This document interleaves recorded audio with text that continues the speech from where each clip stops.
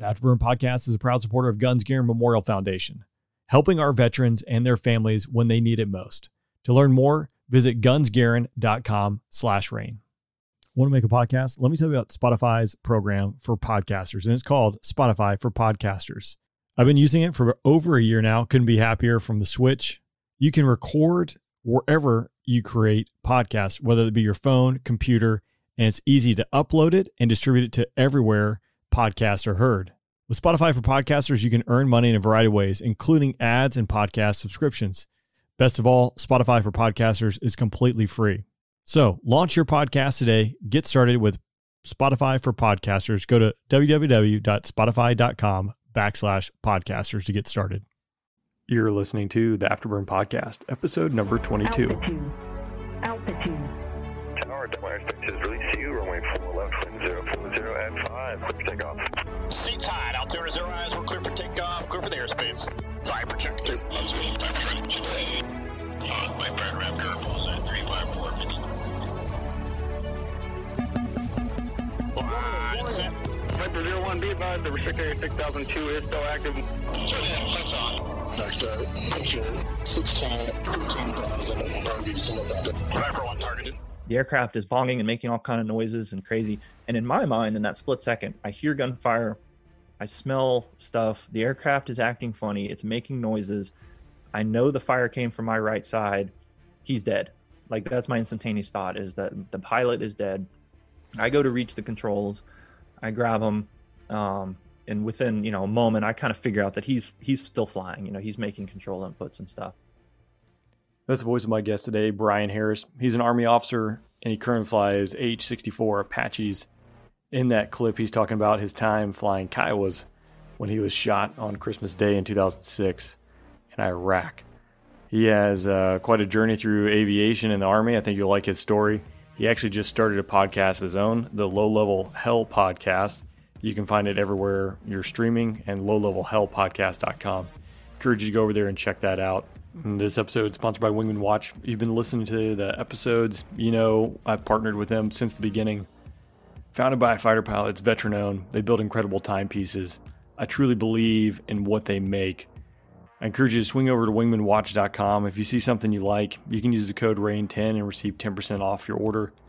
Or if you're looking to build a custom watch, they're the place to go. They'll handle all the logistics from start to finish. All you have to do is just say go, and they'll take your idea, design it, and then get it out the door. Wingmanwatch.com. Again, swing over there, check them out. Also, for those listening, I finally have a website, theafterburnpodcast.com. It'll be growing. We'll bring more content to you. Again, I appreciate all the support. It was a phenomenal 2020 for the podcast as it just grew and grew more than I could have imagined. So thanks for listening. Thanks for going over to iTunes and subscribing and leaving a rating or review. That helped the podcast grow, and it helps it grow today. So that being said, let's get into the podcast with Brian Harris. Well, Brian, thanks for joining me on the podcast. Excited to hear your story. Helicopters, as we kind of went before we got this rolling, they fascinate me. I think they're just bullet and RPG magnets. So guys and gals flying around, definitely very brave because you're down in the weeds. But before you roll into the podcast, would you tell me just a little bit about who you are, what you're doing today, and kind of how you got there? Sure. So my name's Brian Harris. I'm an Army officer getting ready to retire. I started out in tanks. I was an M1 tank platoon leader, did a little time in the mortars, and had always wanted to fly, just, never really pursued it, I guess. And one day decided, I want to fly. So I resigned my commission as an Army captain and became a warrant officer, went to aviation and learned how to fly Kiowas. So I flew OH-58 Deltas for quite a few years.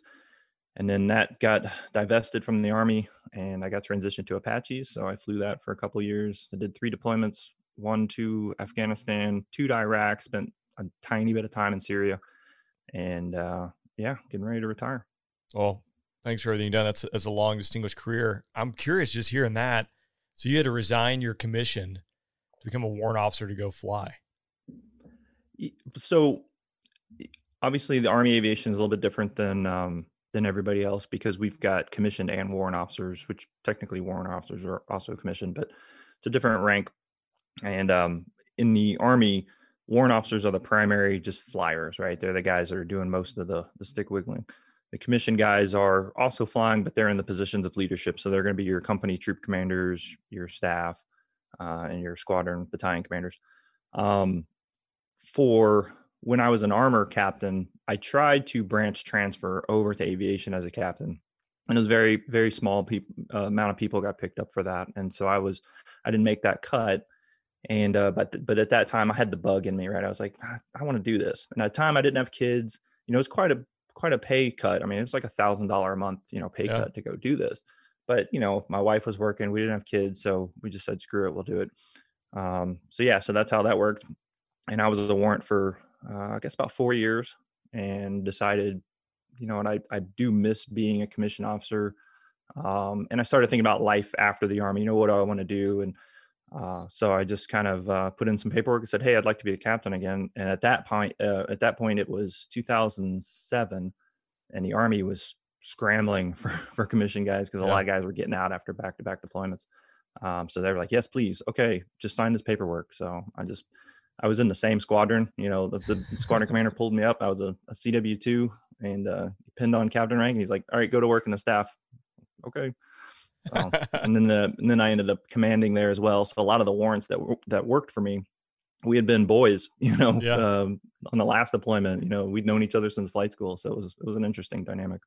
One thing, I gotta go fly Lakotas for a day down at Fort Polk. Lovely spot. Okay. I'm sure most. Yeah, I just left there. Yeah, most guys would attest to that. But different, the Air Force structure, typically, the squadron commander and the DO, the number 2 guy in the squadron, they're the most seasoned guys. Obviously, they got some staff and things like that. Maybe not the most tactically sound compared to like the weapons officer in the squadron, but they're evaluators and things like that. I found it fascinating that that's typically not the case. The commander of an Army aviation unit is not going to be an evaluator. It's going to be in his warrant ranks. Is that correct? Yeah, generally speaking, there's onesies and twosies that through chance in their career. For instance, a good friend of mine who's getting ready to take over DES, and I can't remember what it stands for, but it's basically the king of all IPs for the Army. He had been an instructor pilot as a captain. So he's one of those unique birds that had been a squadron battalion commander and been able to do some instruction. But I think at that time too, he's too busy being a commander to actually go do that kind of stuff. Right. But yeah, we would have a senior warrant as the IP, you'd have a senior safety guy, maintenance, and things like that. The other difference between ours and like your structure is the amount of aircraft too. There's a lot going on.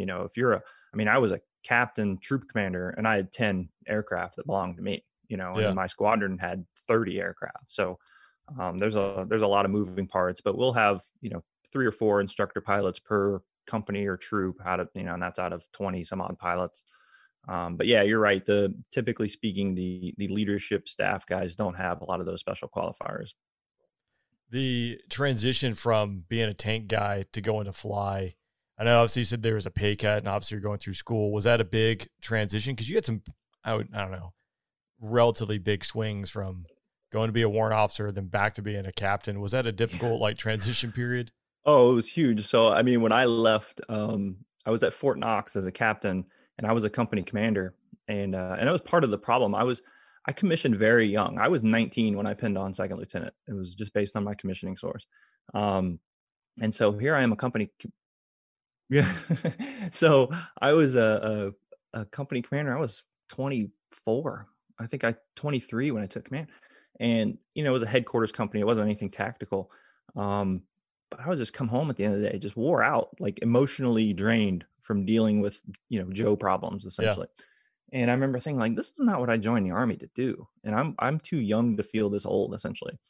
And just by chance, because I was at Fort Knox, which was the home of armor, but just by chance, I met a couple of aviators. One guy was a retired Cobra guy, and another guy was an active duty Apache guy that was stationed there for some odd reason. And that's the bug kind of bit me again. And they were like, well, you could transition. And one guy was like, you could go be a warrant. And I'd never thought of that. It never occurred to me. And so again, going back to, I don't want to do this. I want to go do something physical and be involved. And right then the war was starting. It was 2003, 2004 timeframe. So I went from a captain company commander in charge of 150 people to a W1. Yeah. That in aviation, a W1 is nothing. That's like a Yeah. private essentially. And of course we go into, they split up our classes. And first of all, it's weird because I walk in, I didn't have to go through the warrant officer candidate school. I just basically showed up as a W1 and just walked into the room, and I was like, "Hey, I'm here for flight school." And they're like, "Who the hell are you?" Yeah. And so they put us in these classes, and they pull everyone into a class, and you got all these warrant officers who all used to be something else. And so they're like, "Okay, if you were an E6 or above, raise your hand." So there's like a few of us. All right, E7 or above, raise your hand. So there's like 2 of us. All right, E8, and it's just me. And they're like, "What were you?" And I was like, "A captain." Like, "Oh, you're the class leader." So I had to deal with all that for the rest of Nailing it. my year. But yeah, you're right. It was a huge culture shock in a lot of ways. But being a tank guy, obviously I gravitated toward wanting to fly Apaches, because it's essentially just a flying Yeah. tank. But I also grew up in a cavalry scout organization. That was my first unit, and I loved that mission. And that's what Kiowas did. They're the scouts. And so it was a struggle, but when it finally came time, I was, and I think number 3 on the OML. So I knew I could get whatever aircraft I wanted. There's only 4 basically options at the time. So I got the Kiowa, and I was happy for it. And then, luckily, unluckily, the Kiowa, like I said, went away several years later. So I did get to fly Apache. So I kind of got to do both. So it was good. Yeah. Both best, or, best of both worlds. Yeah. The fact that you commissioned at 19, how did that end up happening? I went to one of those, because I didn't study hard in school. So to be honest, here's the honest answer. I didn't take school seriously in high school. Let's just be honest. My grades were not that great. And so when it came time to go to college, I grew up in the era of watching Top Gun, and and I wanted to be a fighter pilot. I grew up around MacDill Air Force Base. F-16s were everywhere. Like, I'd watch them all the time. Like, oh, I want to do that. But nobody really told me, like, well, you got to study hard in school. You got to have good grades. So I just kind of took it for granted. Like, well, I'm gonna join the military. I'm gonna be a pilot. Well, when it came time to pick colleges, none of the colleges really wanted me. And then suddenly I get this thing in the mail from this military junior college in Georgia, and it's a 2-year commissioning program. And I was like, oh, okay, that sounds cool. And they'll take me. In fact, they were even offering me like a money to go. So I go to the school, and it's basically, it's military school. And they force you to study. You had mandatory study hall and things like that. But yeah, you're there for 2 years, and you commission, and then you have like 2 or 3 years to finish your degree, to get your bachelor's degree. So I went to the school, and yeah, a month before my 20th birthday, I pinned on second lieutenant bars. And then I went and shopped around and found a National Guard unit, and it was an armor cavalry unit. And that's how I got a tank platoon. I basically interviewed with this captain there, and I was like, hey, I'm about to commission. I'm looking for a job in the Guard. Like, yeah, you want to be a tank platoon leader? Yeah, you're going to tell a 19-year-old, do you want to be a tank platoon leader? Yeah. Like, absolutely, sure. Take this. Yeah. So that's how that happened. If you had, that's another interesting thing. So you didn't have a unit you were going to right until kind of towards the end of graduating. Yeah. If you did not find a unit to go to, would you have just graduated and have a bachelor's degree? And so the way it would work is, like, I didn't have to go to the Guard. In fact, at the time, I think the rule was they really didn't want you to, because they wanted you to focus on your studies. But a lot of us were like, I'm not wasting 2 years of, this rank. And so I mean, my unit was in South Carolina. I went to school in Florida. So I drove 5 hours to get to my Guard duty every weekend, and it barely paid for the gas to get there, but it was fun. But what would happen in that scenario, either way, is you finish your bachelor's degree in a set period of time, and then you basically apply to go on active duty. Okay. So as soon as I graduated, they pulled me on active duty, and they shipped me off to Korea. So that's where I got to play with mortars. Yeah, that doesn't sound too bad. And I mean, I know if you're doing it day in and day out, it's probably not that much fun. I don't know. Yeah, it's very interesting. Mortars was a very interesting time because, I'd never been around them at all. And, you watch the movies and you see them shooting like thump, thump. No, it's more like an explosion. Like the first time that one of my guns shot, I had 120 millimeter mortars in my platoon. I had 6 of them. And the first time we went to the range and that first one went off, I thought the vehicle had exploded. Like I thought something had gone horribly wrong. It was very loud, but it was a lot of fun. getting to hang the rounds and do good stuff like that. But and you're kind of this weird animal within the tank battalion that nobody knows what you do. Nobody messes with you. So you just kind of like, hey, we got to go do some training. Like, okay. Yeah. So yeah, it was very, very cool. Well, fascinating. Then you obviously, as you mentioned, you're off the flight school, and then you show up in the Kiowa. Can you talk to me a little bit about what the Kiowa does, its role and mission? I know you just briefly mentioned earlier, but what's a day in the life of a Kiowa pilot? Yeah, so before all the coin stuff, the Kiowa is really meant to be, it goes back to the 80s where you took this older airframe, this AH-64, and you put a essentially a periscope on top. So if you've ever seen a Kiowa, it's got this big, what we call a mass mounted sight, or MMS. And it's a big ball sensor turret on the top of the mast. And so it's got a laser rangefinder designator. It's got a old thermal imaging system, and it's a scout. So it's supposed to move forward, find targets, and then laze them and send, coordinates and things. And it could, guide old copperhead laser guided artillery rounds. It could guide Hellfires, things like that. Late 80s, early 90s, there was some stuff going on in the Persian Gulf, and they decided to take some Kiowas and arm them up with rockets and machine guns and stuff. And so you basically developed the Kiowa Warrior. So we could have a mix of rockets, 50 cal, or it could be pure rockets, or it could have Hellfires. In fact, I think back then they were even putting stingers on to shoot at like Iranian gunboats, because they could pick up the heat against the water. So that kind of developed into this armed reconnaissance platform that would, again, just kind of surge forward, work with the Apaches, work with other systems.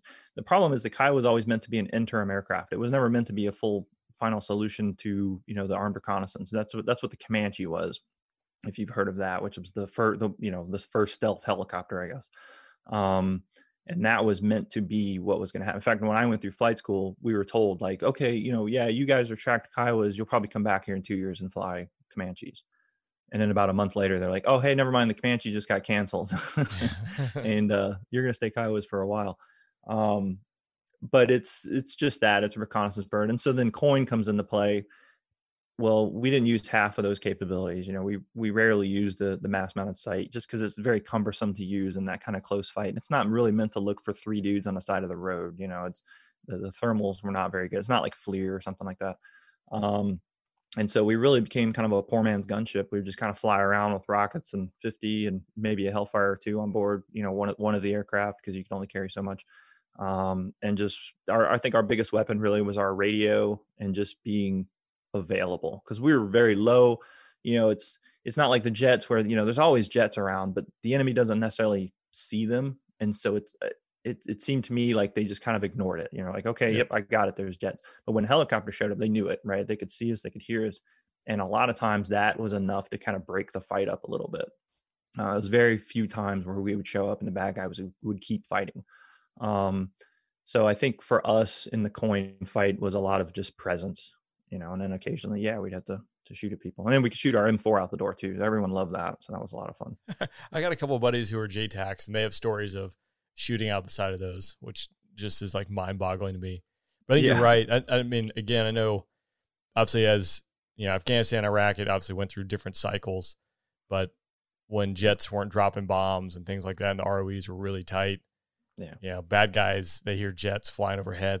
It doesn't faze them because they know nothing's going to happen to them. Those guys figure stuff out. And even for us too. I mean, it's funny how many times, they would talk on these little headsets and stuff, or these little microphones to each other. And a lot of times the special forces guys would be able to intercept that stuff, and they'd have translators and they'd know what they're talking about. And they would sometimes tell us like, hey, they think you guys have about 30 minutes of fuel left, so they're trying to wait you out. And I'd look down, I'm like, sure, I got about 30 minutes of fuel left. They would figure these things out. Yeah. So then you'd have to play games and be like, well, we're going to act like we're leaving now. And then they would start back up, and then you come zipping in real quick and try to reacquire. But yeah, you're right. They would kind of figure stuff out.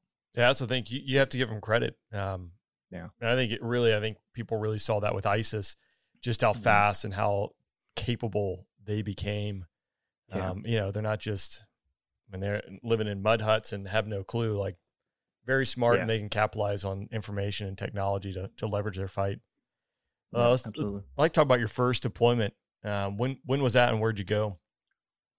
We deployed the summer of 2006. up to Mosul, which again, like you said, ISIS came back in the news later, but back then, 2006, we went up to Mosul. We had guys in Mosul, Tal Afar, which is off to the west, and then down south to Tikrit, I think.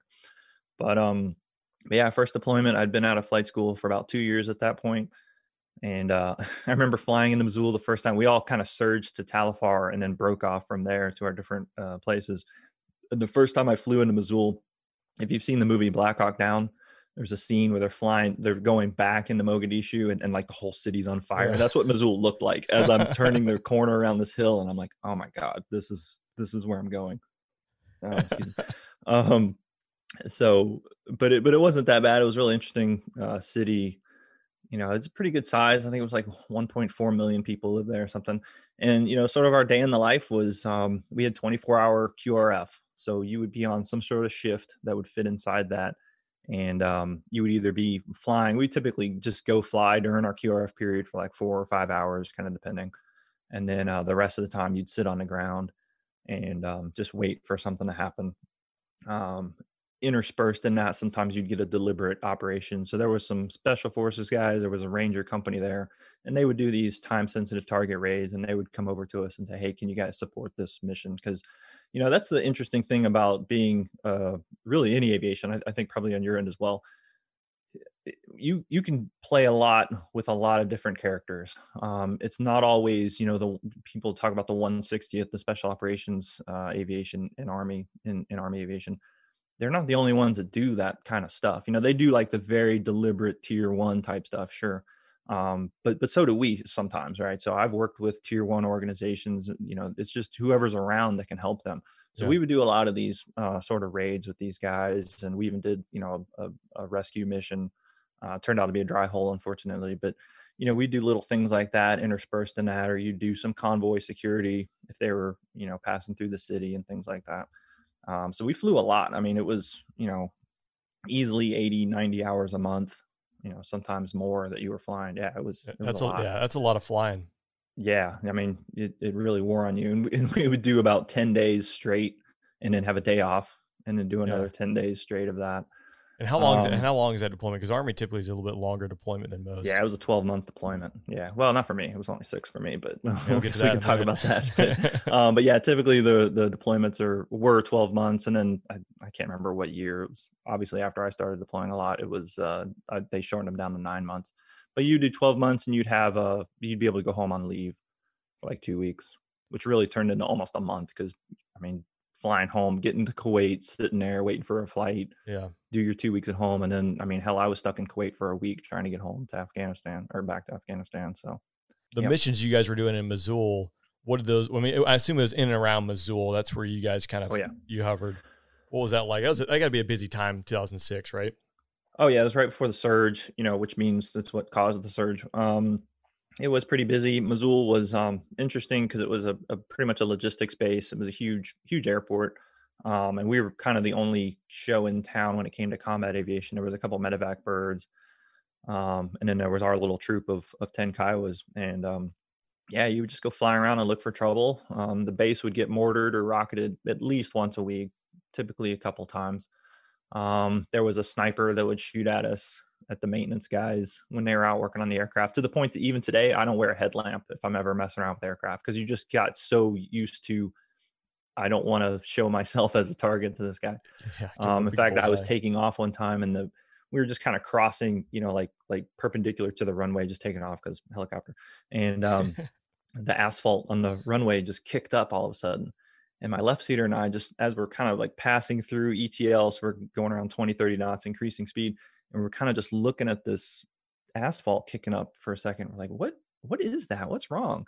And then we realized somebody called something on the radio, and we're like, oh, somebody just shot at us. Like, we hadn't even made it off the base yet, and some dude just he led us too much and shot. And so, but our typical day was take off. Mosul was split by, was that the Tigris? So they had like a battalion on one side and a battalion on the other. And so you would take off, and depending on which side of the river, you'd call up that battalion and say, hey, this is bootleg 3-1, we're, whatever. And and they would say, hey, we got a patrol in sector, contact them on this freak. And you just go find them and call them up and see if they need any help. And if they didn't have anything going on, then we would just kind of fly around the city and look at known, areas where we think they usually were shooting mortars and rockets. You're probably not going to find anything. And just kind of, it was almost like being a traffic cop or a beat cop. You were just flying around waiting for somebody to call 911, and then you come zipping over there. And I remember, one time in particular, flying over a convoy of strikers, and they had this orange panel, VS-17 panel, we call it, and they had written their frequency on top of it and just put it on top of the vehicle. And we'd always encourage them to do that, because that way we could very easily figure out who they are. Well, we flew past this convoy, and I just remember looking down at them and thinking nothing of it. And as soon as we passed, all of a sudden we heard this explosion and some machine gun fire. So we turned around, and sure enough, they had just run right into an ambush right after we flew by. But they had their frequency on the VS-17, so we just tuned them up real quick and just started working with them. So that was kind of a typical day, I guess you could say.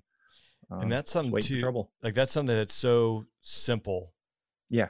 Writing the frequency on top of the panel, because otherwise you'd have no idea. Like, oh, it would take forever. You'd have to call a battalion and say, hey, who do you have operating up in the north, part of the city, and then wait for the RTO to figure out what you're talking about, and then go talk to somebody else. Yeah, absolutely. It's always amazing to me. Just sometimes the simplest solution is the easiest, and it provides the greatest amount of SA possible. You had one particular sortie that cut that deployment short.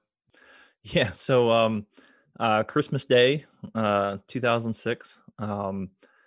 It's kind of irritating because typically on holidays, the ground forces in sector are on what we call a no roll day. So they're just going to sit in their cops and fobs, and same thing. They're just kind of waiting to see if something happens, but they're not going to go out and instigate, because who wants to get shot on Christmas Day? So we come into work that morning. I think I was on the morning shift, so we probably showed up around 7 a.m. or so, and we go in to get our brief, and we're expecting to be told, like, hey, you guys are going to sit at QRF today. Well, they start briefing these NAIs, named area of interest, that they want us to look at, and we're just sitting there, and I'm looking at my buddy. I'm like, are we flying today? Like, I don't understand. Oh yeah, you guys just go out for an hour. Just go out for an hour and take a look at these things, and just let them know that we're still here. And I'm like, they know we're still here. Like, we didn't just leave last night on Christmas Eve. And so I was talking to my buddy Cody. We went out and pre-flighted the aircraft, and he was going to be my wingman. And we were talking, and I was like, man, I don't have a good feeling about today. And we'd never had this kind of conversation before, ever. And like, man, we just, something just doesn't feel right about today. So whatever, good soldiers, we get in the aircraft and we go fly. And about 30 minutes into the flight, we were passing over an area that a couple of months prior, one of our company commanders had actually been killed. He'd been shot in the aircraft and killed there. And I remember looking over at that. It was near a mosque. No, he got shot from a mosque. And I remember seeing that mosque, and it was maybe a mile or two off my left. And I remember just thinking, like, I don't want to be in this part of town today. And I turned, and I was not flying. I was sitting in the left seat. And my troop commander was actually flying. And I was, I'm a W-2, and I'm trying to think of a kind way to tell my commander, like, I don't want to be here. Can you go somewhere else? And so I was literally turning my head, about to say something to him, when all of a sudden it sounded like being on a small arms range. Like, it was loud. And to put that in perspective, a lot of times we would get shot at and have no idea. You'd come back and the aircraft would have holes in it, and you're like, oh, I guess someone shot at us. It was pretty rare. This was loud. And you could smell, I could smell the gunpowder. So we must have overflew this guy just right over the top of him. Not sure, but some people said there was like 3 different machine guns shooting at us. But we ran into this aerial ambush, and it was chaos. And I got hit probably within the first, like the split second of I heard noise. Ouch, that hurts. So I took a bullet. A bullet went through the bottom right side of the aircraft, and when it did, it was an armor piercing round. And when it did, it split, and it kind of went through it actually went through the collective, which is one of the controls that we use to make the thing go up and down. Luckily, my commander was not holding the collective like he should have been, which was right on the throttle, which is kind of a twist grip. It went right through that twist grip. He had been resting his hand up on the collective head where all the buttons and stuff are. So it went up there, it kind of scratched him, but it split. and then it hit me in the forearm, the elbow, and the upper arm as well. So I felt that instantaneously. It felt like somebody took I always described it as a hot poker, like you take a hot poker out of the fire and then hit it into your arm with a ball peen hammer. Like that's what it felt like. It was not fun. And I remember just feeling kind of outside myself, like, oh my God, the aircraft is bonging and making all kind of noises and crazy. And in my mind, in that split second, I hear gunfire, I smell stuff. The aircraft is acting funny. It's making noises. I know the fire came from my right side. He's dead. Like that's my instantaneous thought, is that the pilot is dead. I go to reach the controls. I grab him. And within, a moment, I kind of figure out that he's still flying. He's making control inputs and stuff. And we're really low. I mean, we're, 100 feet, if that.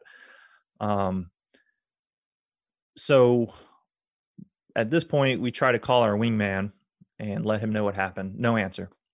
We call again, no answer. So my right suiter looks at me and he's like, we got to go back for him. And I was like, I really don't want to go back there, just kind of instantaneous thought. But so we start this left-hand turn, and we didn't fly with doors on the aircraft. So I'm leaning out of the side of the aircraft, and I'm looking back, and they're tucked in right behind us. Well, what had happened was one of the 15 bullets that hit the aircraft, one of those bullets had severed the radio that we were using, the line for that radio. And we had 4 radios in the aircraft. We had 2 FM, 1 VHF, and 1 UHF. So they call us on the VHF radio, which was just ATC. We were always listening to the tower. And they called and they're like, hey, we're getting shot at. And we're like, yeah, no kidding. And so we turned back towards the airfield. And I guess that was a good thing about being in Missoula, is we were always 5 minutes from the runway. So we go cruising back there. And at this point, my arm is seizing up. So, your body knows that something's wrong and it'll start reacting. And so, like my veins and stuff were like starting to seize up, and it was basically trying to stop blood loss. Like your body creates a tourniquet essentially. And then my arm started just kind of seize up, and I couldn't really move it at all, and I couldn't see because I was so bundled up, because again we don't have doors on, and it's freezing because it's Christmas Day, and I can't tell how bad anything is. I'm wearing this big jacket and stuff, and I just know it hurts like hell. So we fly back to the airfield, and right as we cross over the fence line, we were just kind of coming in midfield, and there was a hospital up on the north end of the runway. So we crossed over the midfield, and the trail aircraft calls and says, hey, I think you guys are on fire, which is not what you want to hear. It's Two's job to tell you that. Yeah, exactly. You're on fire. Yeah. So what it was is so many rounds had hit the fuel cell that, they say, well, it's a self-sealing fuel cell. I joke that after 3 rounds, it stopped self-sealing, because I think we took like 5.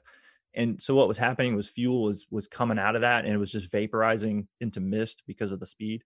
And so it looked like smoke. And I just remember I looked down at the control, I looked at our TGT, and it wasn't really high. And I looked at how much fuel we had, and I was like, we're over the runway. I don't really care. Like, we're home. We flew past our maintenance area, and the crew chief said that they could see us. They didn't understand why we were flying past them to go further down the runway, but they said it looked like stuff was falling off the aircraft as we passed by. So they knew it wasn't good. And we landed at the CASH, the Combat Surgical Hospital, and some medevac dudes happened to be out there, and they ran out there and helped me out of the aircraft and put me on a stretcher, and that was it.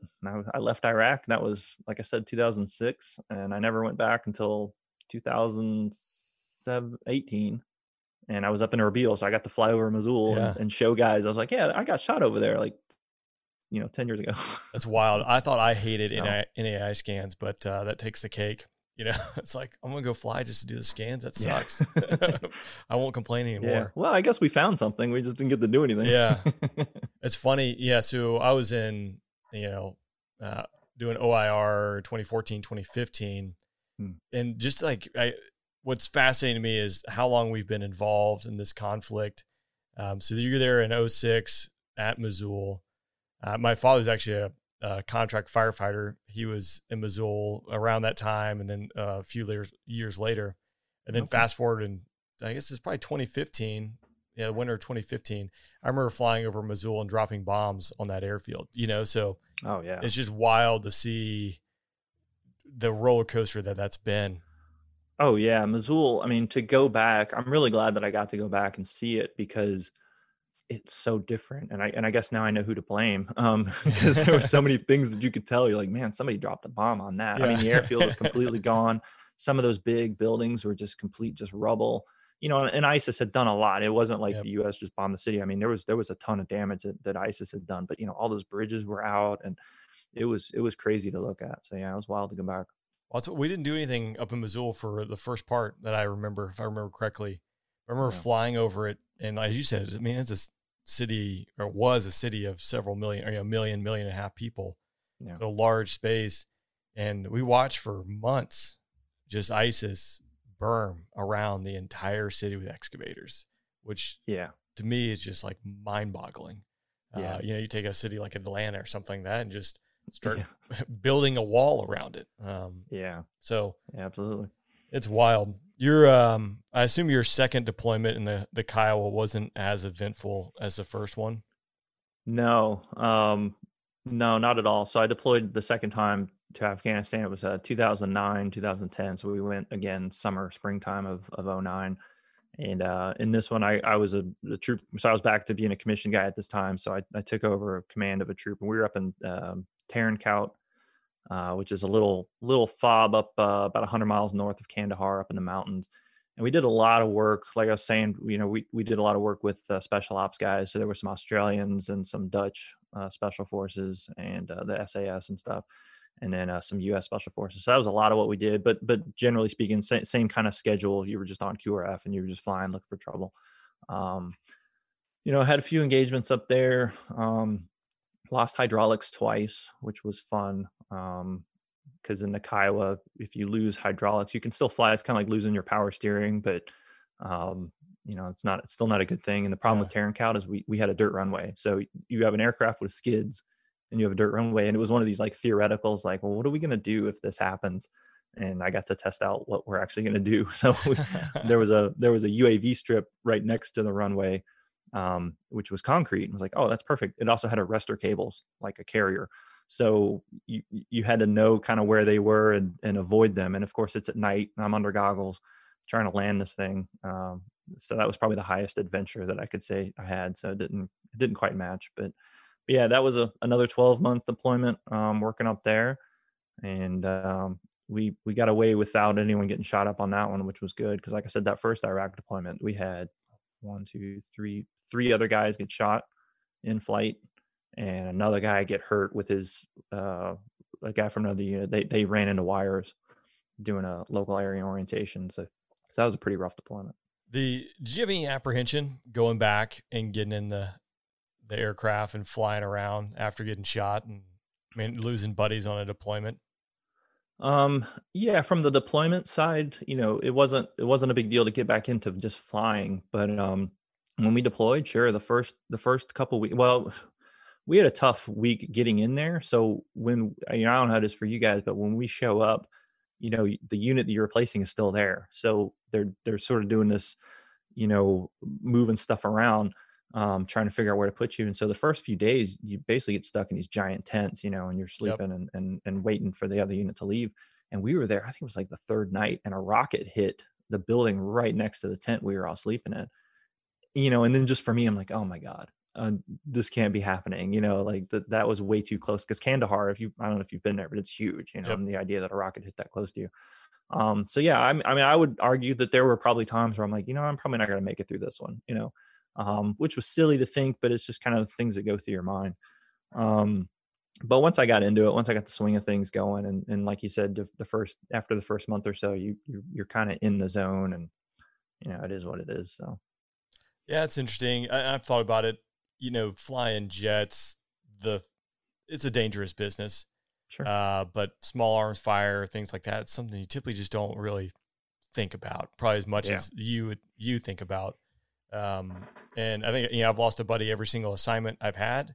But that's what I've thought about too, is, it's so different, or I think it's different. That's what I struggle is like, getting shot and being right there, and having to go back out the next day, or, watching your buddy get shot and helping them. And, it's real. It's right there in person, and you're dealing with it. So, the effects of it, it's it's got to be a challenge. And that's why, I mean, it's admirable.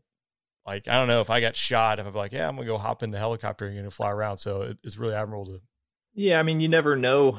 Everyone kind of reacts to different things differently. So, the story, I was just talking to somebody the other day. I think isn't it the chief of staff of the Air Force was like shot down in Kosovo? Yep. Yeah, and then the very next, got rescued that night. The very next day, went to go fly a mission. So, I think everyone's going to react differently. And I think back to 2006, we were still figuring stuff out. Like, we really didn't have an understanding of the effects that combat was having on people. For instance, the guy that was flying with I mentioned a guy had been shot and killed in the aircraft. The guy he was flying with, he was a very new pilot. Like, he was newer than I was. And he was back on the schedule like 2 days later flying. And I will tell you, you could see a change in him, a very remarkable change. He was a lot more aggressive. He was just, he grew up a lot. He just matured, several years from that event. I don't think they do that anymore. I don't think that they just, well, we just got to get him back on the horse. There's a little bit more that goes into it now. So that's good. But yeah, it's certainly something that everyone struggles with a little bit differently, and some people struggle more. Yeah, I always found like getting back on the horse, at least for me, was like the fastest way. Granted, my situations, I think, pale in comparison to sitting next to the guy flying around and he gets shot and killed. Like, can't imagine what that's like. That's a tough business. It is. I mean, like you said, it's dangerous just in general. I mean, just taking off is dangerous. Whether it's a jet or it's a helicopter. A helicopter wants to beat itself to death. You're just constantly fighting it to keep it from doing that. But yeah, then you add a little bit of small arms fire and RPG to spice it up. Then yeah, it gets old. But at the same time, you do it every day, and so it just becomes normal and it becomes routine. I remember showing up to my first unit out of flight school and being very excited to go fly. And these guys that were there, they had just come off a deployment. And they just weren't excited. And I was like, man, what's wrong with you guys? Like, we're flying helicopters, and they're like, wait till your first deployment and then see how you feel about flying back home. And now I get it. It's like, oh yeah, the FAA. Oh yeah, I can't fly as low as I want. I can't do this. I can't do that. So it just becomes routine. And for some people, it becomes, almost like a drug. It's like, it's what they want to do. And they look for opportunities to do it more often. So yeah, everyone's different. It's weird. Yeah. Just fascinating stuff. Your last deployment was in the Apache? It was. We did OIR stuff as well. Like I said, we did a short tour. Yeah, it was 2018. We showed up in February and we ended up leaving in June, July. There wasn't much going on at that time.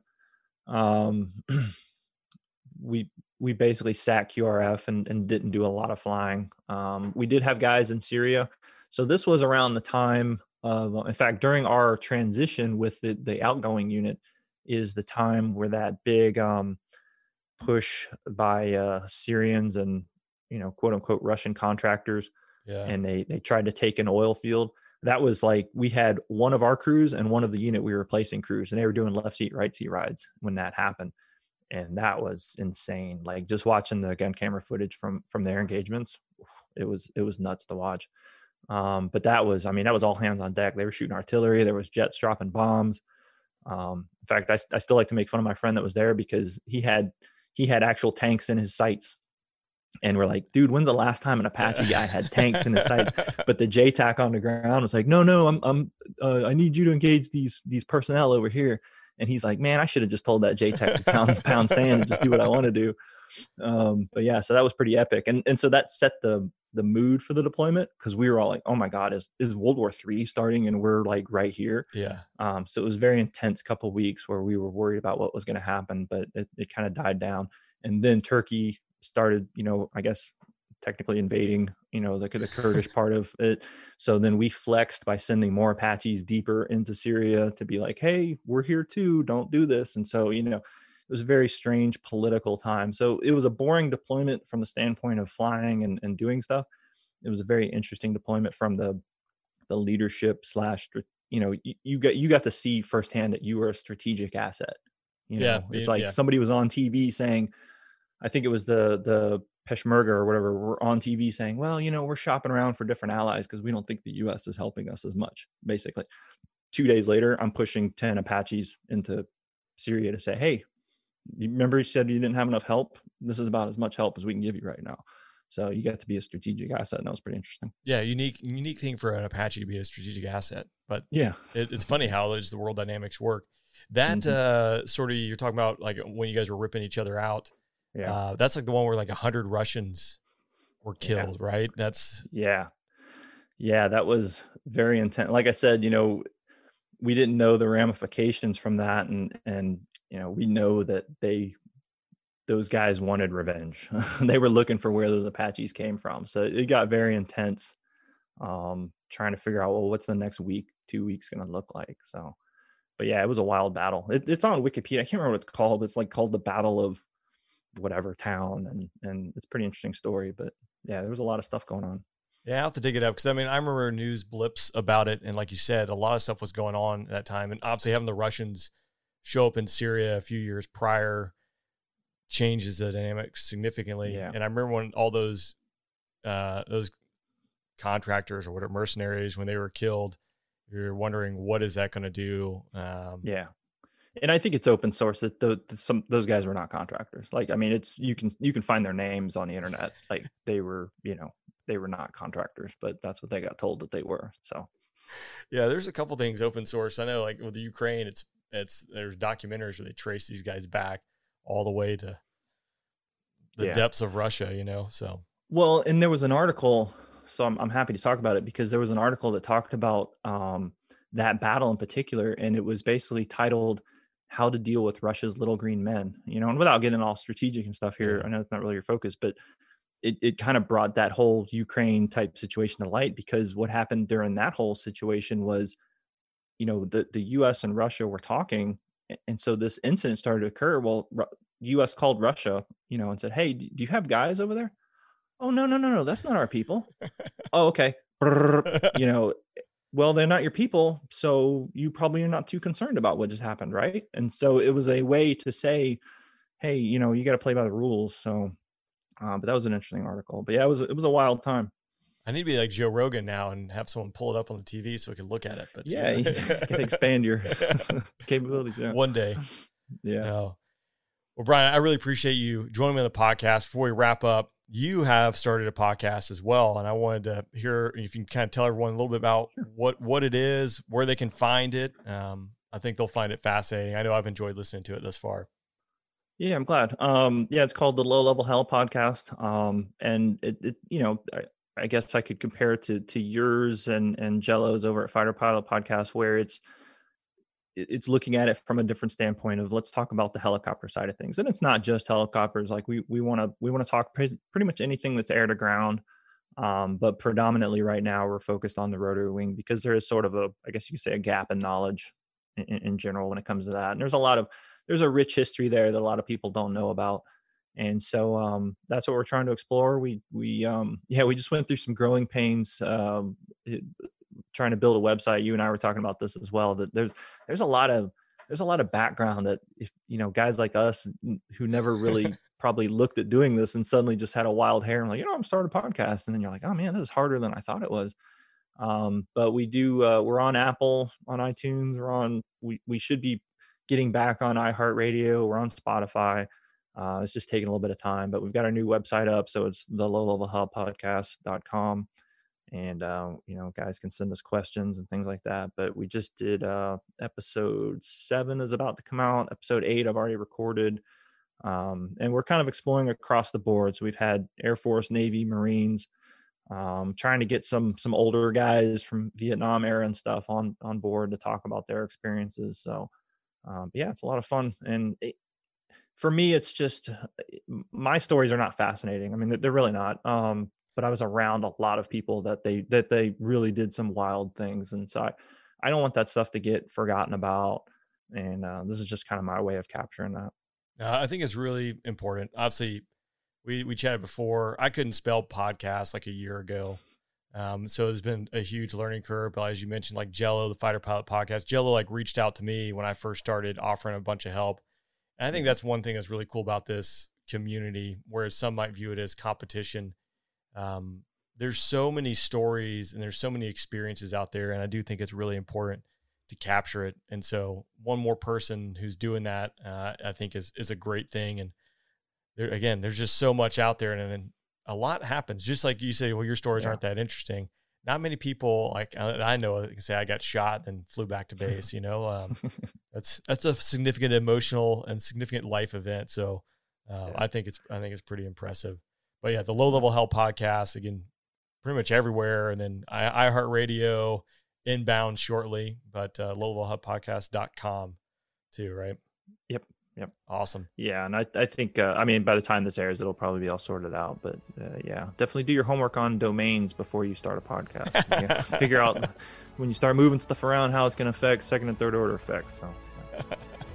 Well, Brian, thanks for joining me on the podcast. I really enjoyed hearing your story. I know people are going to find it fascinating. So thanks again, and best of luck, and look forward to chatting to you soon. Yeah, man. Thanks. I appreciate you having me on. Absolutely. Thanks again for listening. Hope you enjoyed today's podcast. Be back in 2 weeks with another round. The Afterburn Podcast is a proud supporter of Guns Gear Memorial Foundation, helping our veterans and their families when they need it most. To learn more, visit gunsgearin.com/rain.